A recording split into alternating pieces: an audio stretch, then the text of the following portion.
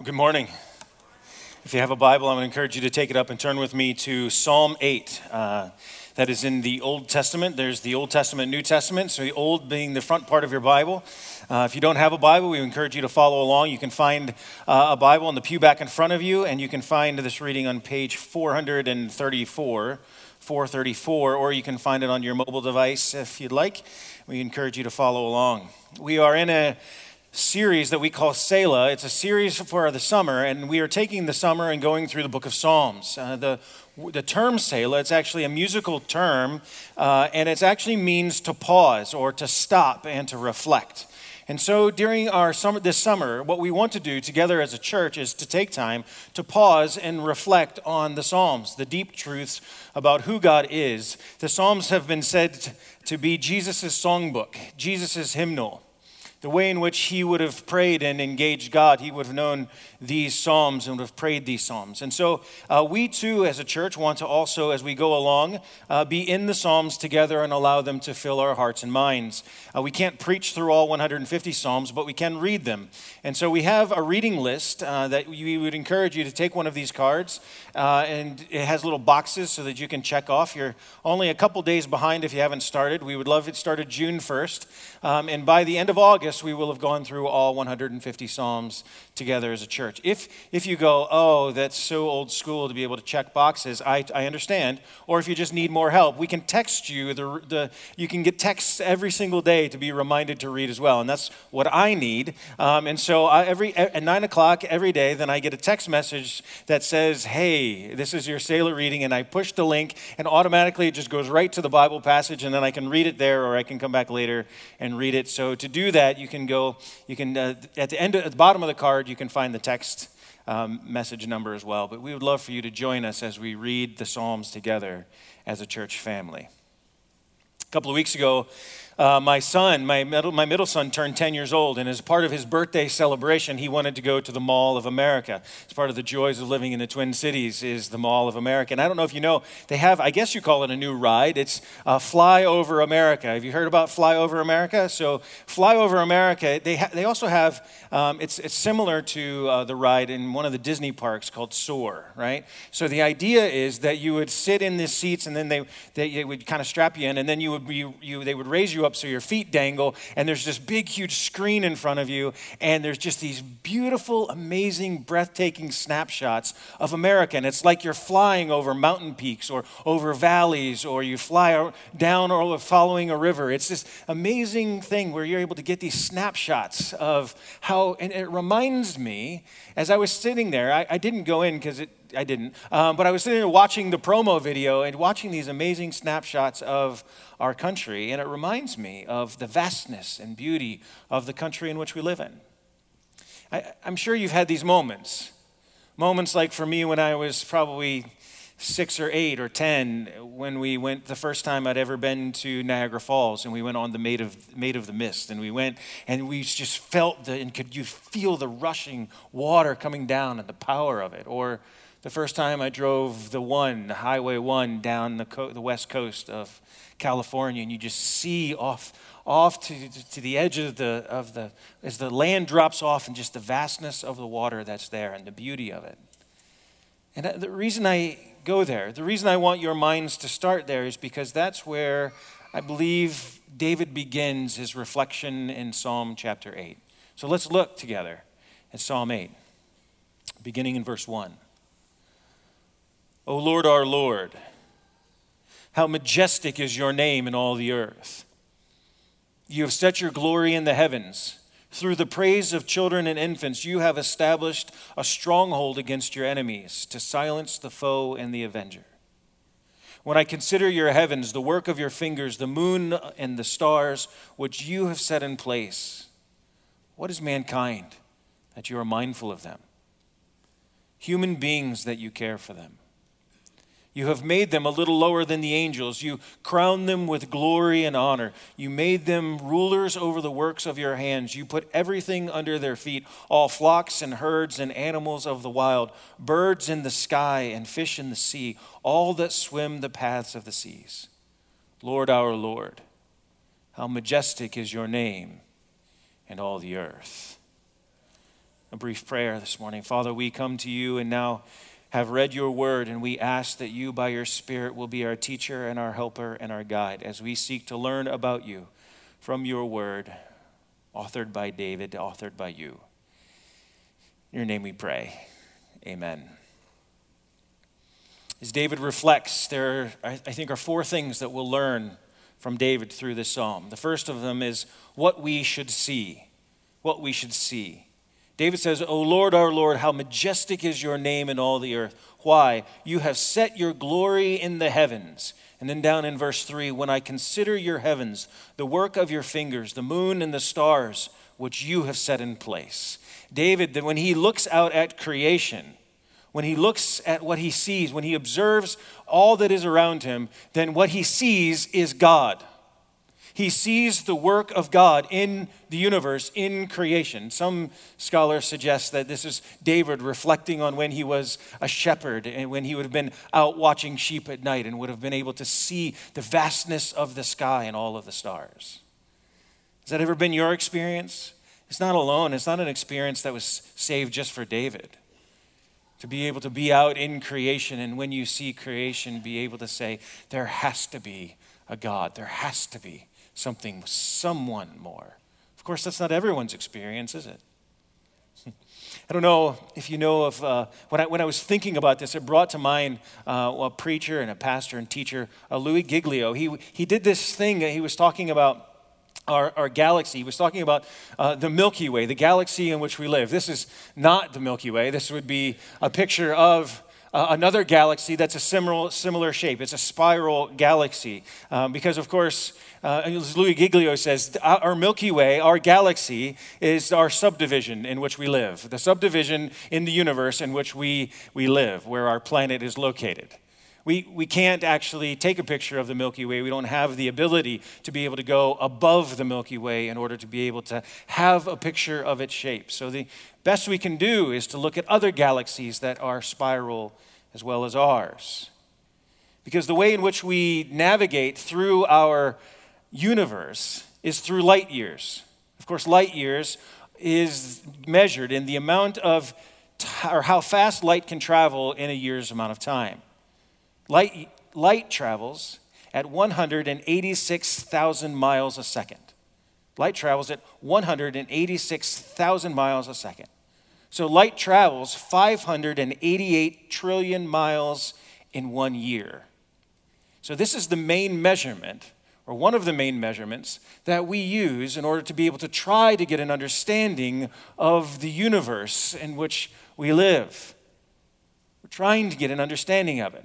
So most of our measurements that we use, foot or a yard or a mile, they're worthless in trying to understand the vastness of the creation that God has made.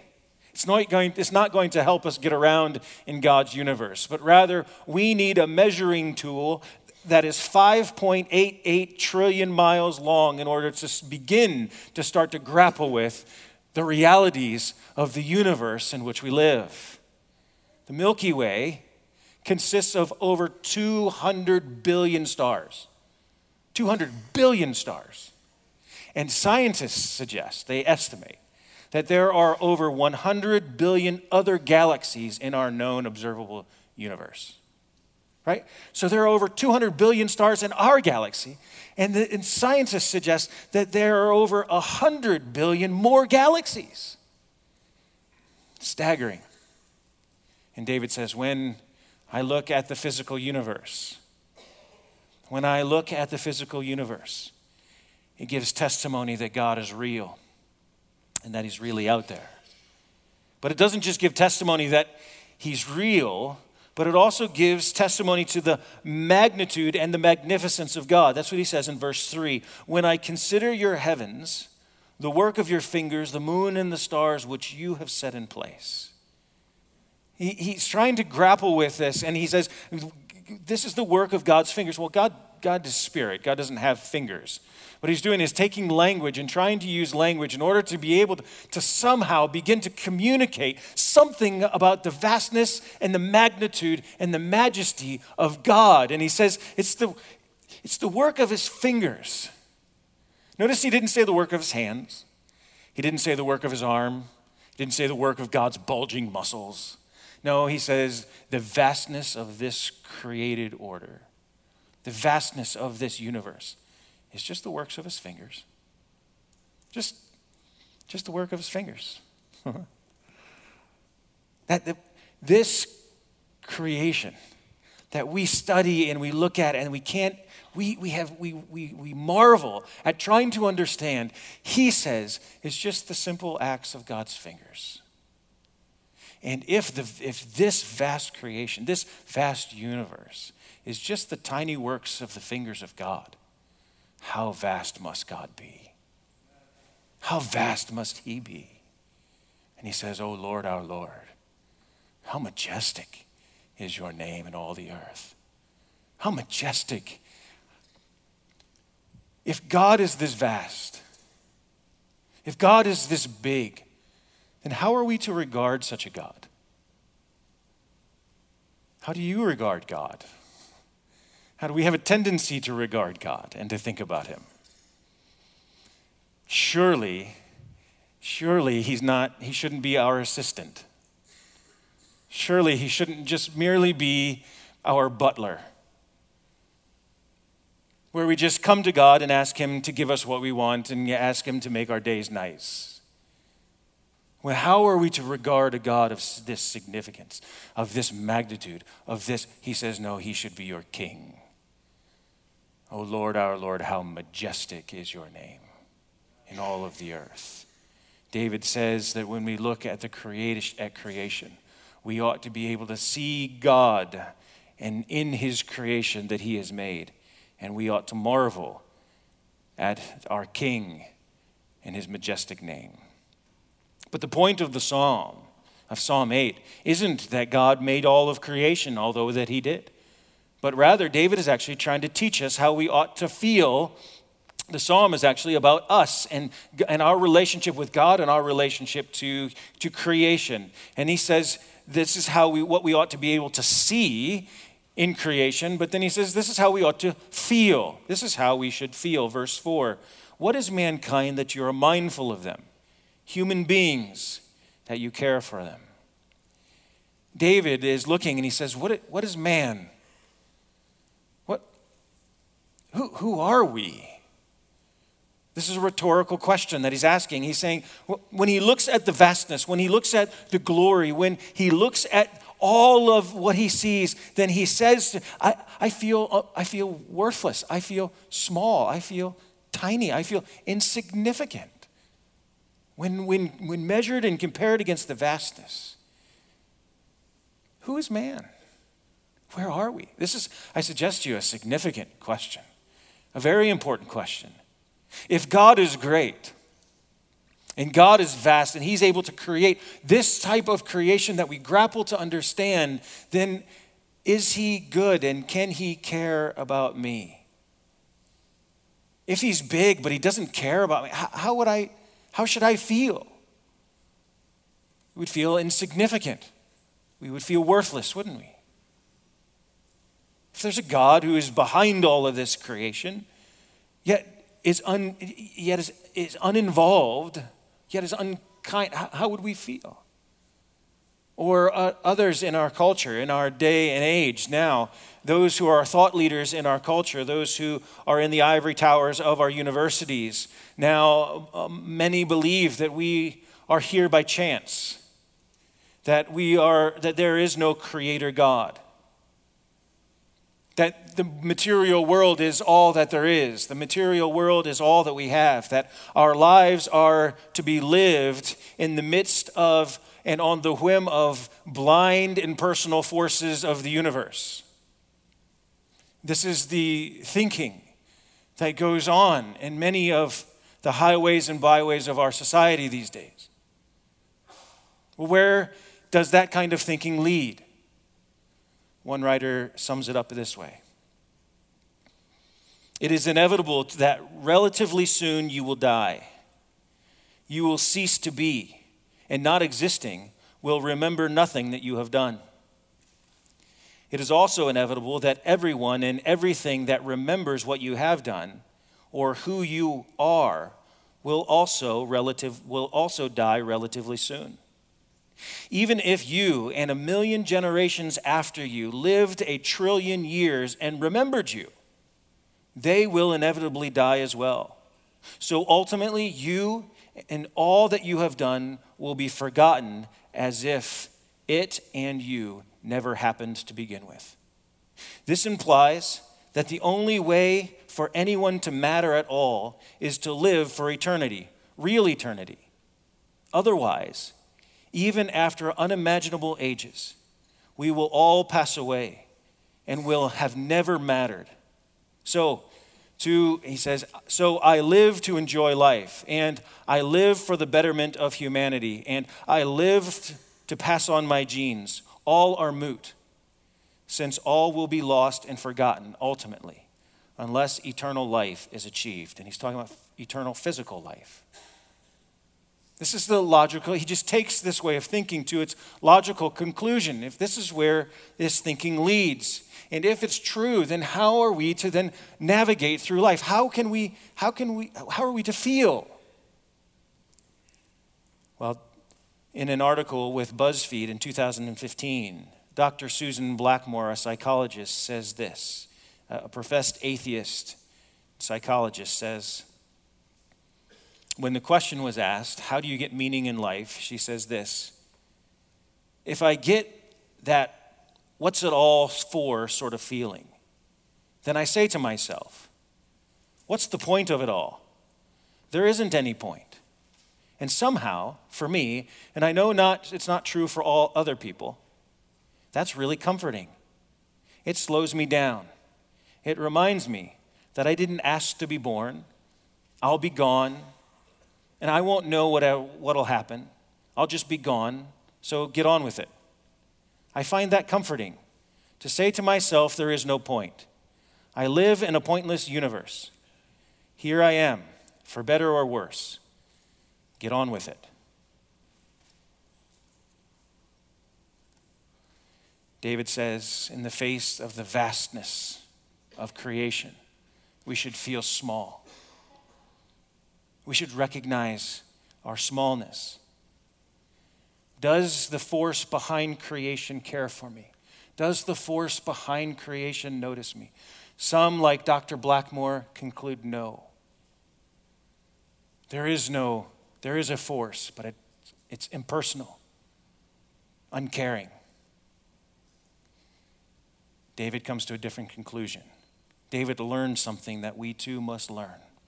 What we must learn is in verse 5. You have made them, he's talking about humankind, you have made them a little lower than the angels and crowned them with glory and honor. You made them rulers over the works of your hands. You've put everything under their feet, all flocks and herds, the animals of the wild, the birds of the sky, the fish of the sea, and all that swim the paths of the seas. David learned that there is a God behind creation, and that the God who is behind creation actually does care for him, does see him, and does know him. You say, well, how is it that he knows these things? How does he see it? First, it's because he made you. Verse 5, you made them a little lower than the angels and crowned them with glory and honor. God, who is above the heavens, God, who is above creation, has chosen to bestow. God, who is truly the only one who is truly worthy of glory and honor, has chosen to bestow his glory and honor on whom? Humankind, mankind. That means that God has put his stamp upon us. He has put his image on us. And here the psalmist is referring back to Genesis chapter 1 and Genesis chapter 2 in the creation of humankind, where God says, let us make men and women in our own image. Let us make them in our own image. Because we matter to God so much so that he would bestow his glory upon us. We matter because he has given us work to do over his creation. Every human being is infinitely precious, and God cares about how all human beings are treated because they all bear his image. They all bear his image. This means that you have significance in the world. It means that you're not junk. That all of the time we're continually being told that we need to prove that we matter. We need to prove our significance. And here saying, no, you are significant. Why? Because God created you and put his image in you. He bestowed glory and honor on you. He cares for you because he put his image on you. Yesterday I had the privilege with my wife of going to my daughter's dance recital. I thought I'd just show a picture of her here. There she is. Yeah, it was awesome. I mean, it was a couple hours, 2-3 hour program, and of all of these, from all the way from just little tiny preschoolers all the way up to high school seniors, and just to watch the advancement of where these mostly girls in their fancy dresses and fancy hairdos and all of this stuff, pretty amazing. But there was one particular one that stuck out besides the ones my daughter were in. There was a group of probably 7 or 8, one boy, and then the rest were all girls, and they had their fancy outfits on, and they did a number. They sang and danced to A Spoonful of Sugar Helps the Medicine Go Down, which is just cute, and they had little wooden spoons. Here's the staggering thing about it. There were 2 out of these probably 7 or 8 people that were in wheelchairs. And to watch these young girls, they were between 6 and 8 years old. And to watch these girls, and they're singing their hearts out as they try to stir the spoonful of sugar that helps the medicine go down. Because these 2 girls are as worthy as the other girls. You could be tempted if you're a parent to say, my student got the raw deal because they have to be. No. But this studio and these parents and this class and the place was be able to celebrate and to celebrate the dignity that comes. These girls have dignity, and so do you, and so does all of humanity, because God has put his glory and honor. He's put his image and his stamp upon us. It's God's choice. We know we must learn that he made you, so therefore you have significance. We must also learn that we have significance because he saved you. Verse 4 again says, what is mankind that you are mindful of them? Human beings that you care for them. How do we know that God is mindful? We fill the mind of God. How do we know? Ultimately, we know because that God loves us and cares for us because God came to visit us. He made us and he came to visit us. God came down and visited us. God sent his son Jesus and visited his people. Verse 2 says this, through the praise of children and infants, you have established a stronghold against your enemies and silenced the foe and the avenger. This world is, he says, this world is filled with enemies. This world is filled with the foe. This world is filled with Avenger, the Avenger. And it's not like a new movie that's coming out, right? Doesn't it sound like a superhero movie? It's not.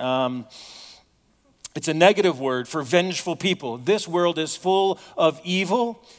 This world is full of foes. This world is full of avengers and vengeful people. And Jesus says, it is through the praise of infants and children that I will deal with the evil of this world.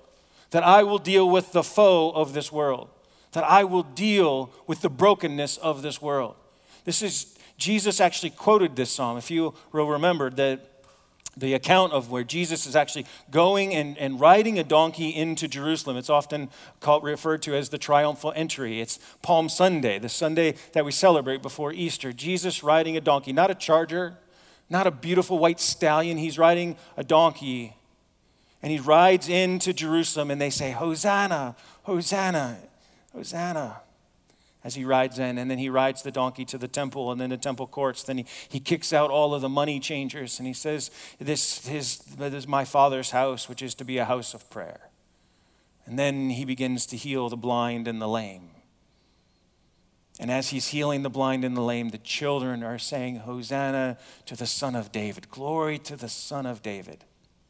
And the teachers and the rulers are angry. This is what they say, Matthew 21, verse 16. Do you hear what these children are saying? They asked him. And Jesus replied, yes, replied Jesus. Have you never read, from the lips of children and infants, Lord, you have called forth your praise? Have you never read this? teachers of the law. Have you never read this? From the lips of children.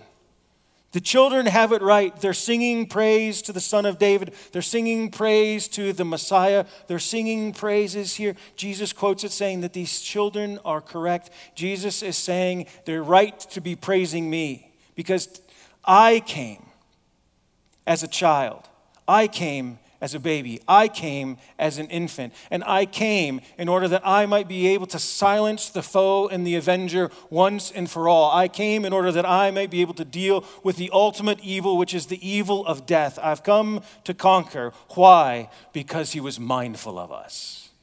Because you fill the mind of God. Why did God come as a child? Why did God come the way he came? He came because you fill his mind.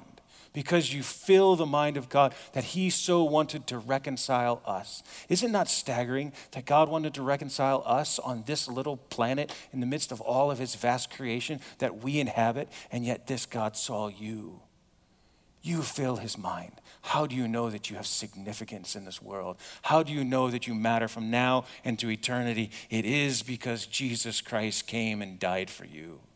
How do you know that you are not just tossed about on the impersonal forces of the universe? Because you have a God who so loved you that he sent his son to die in your place in order that you might spend eternity with him. So how are we to live in light of this truth? How are we to live? Four things, four words to help sum it up. First is this: to humble ourselves. Our sin will want to make our situation the biggest situation in the world and in the universe if we let it. Our sin will make us want to make God our butler, to do our bidding, that God has to that we put God on our plan for our lives.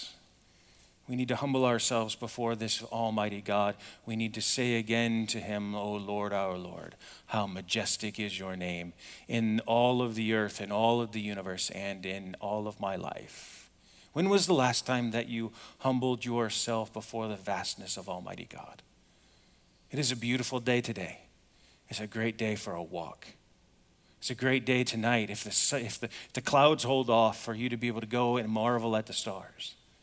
It's a wonderful opportunity for us to say, God, I'm going to go on a walk, and I'm going to ask that as I walk, that you will show me your majesty, that you will show me your glory, that I might humble myself in your presence.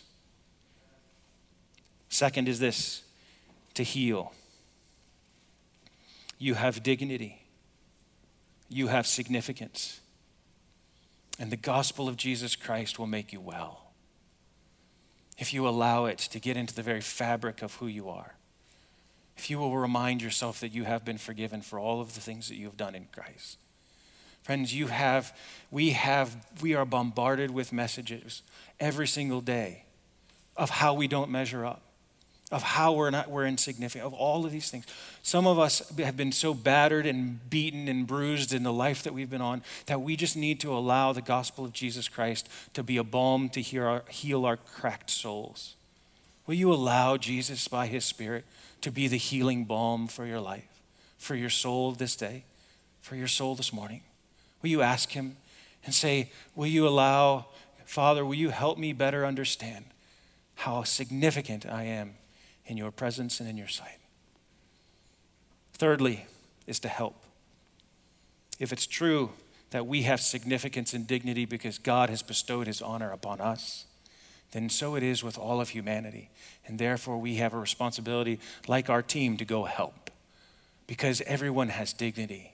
And so therefore we need to be looking for ways in which we can be helpful, to ways in which there are real injustices in the world, some that are in our backyard, that we need to be putting ourselves to action in order that we might be able to say, God, how is it? Because I believe these things from your word, because I believe these things about me, I can't just be selfish and take it all in, that I'm the most significant person, but I am significant and so are they, so help me live this out. How can I do that best? And finally, it would be hope. That we get to be messengers of hope. You know where I'm at on these things, but I find this woman's this woman's quote to be deeply saddening. I don't know if you feel that way. But to just say that the way that she feels comfort is by saying there is no purpose in life. And when I remember that it doesn't matter, then I can somehow get on with my day, so just get on with it. How many people may not go to that extreme, but that's what they say, oh, the weekend's over, Monday's coming, I might as well get on with it. Oh, friends, we're not getting on with it. We're getting into it. We have a purpose. We have hope, all because of what God has done for us. And we have the opportunity to be agents of that hope today for those of our friends and neighbors who are wrestling through just saying, oh, here we go again. No, yeah, here we go again.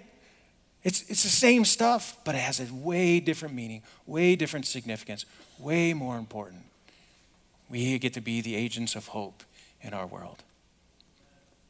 Oh, Lord, our Lord, how majestic is your name in all the earth. Let us pray. Father, we want to wrestle with your majesty and with your glory.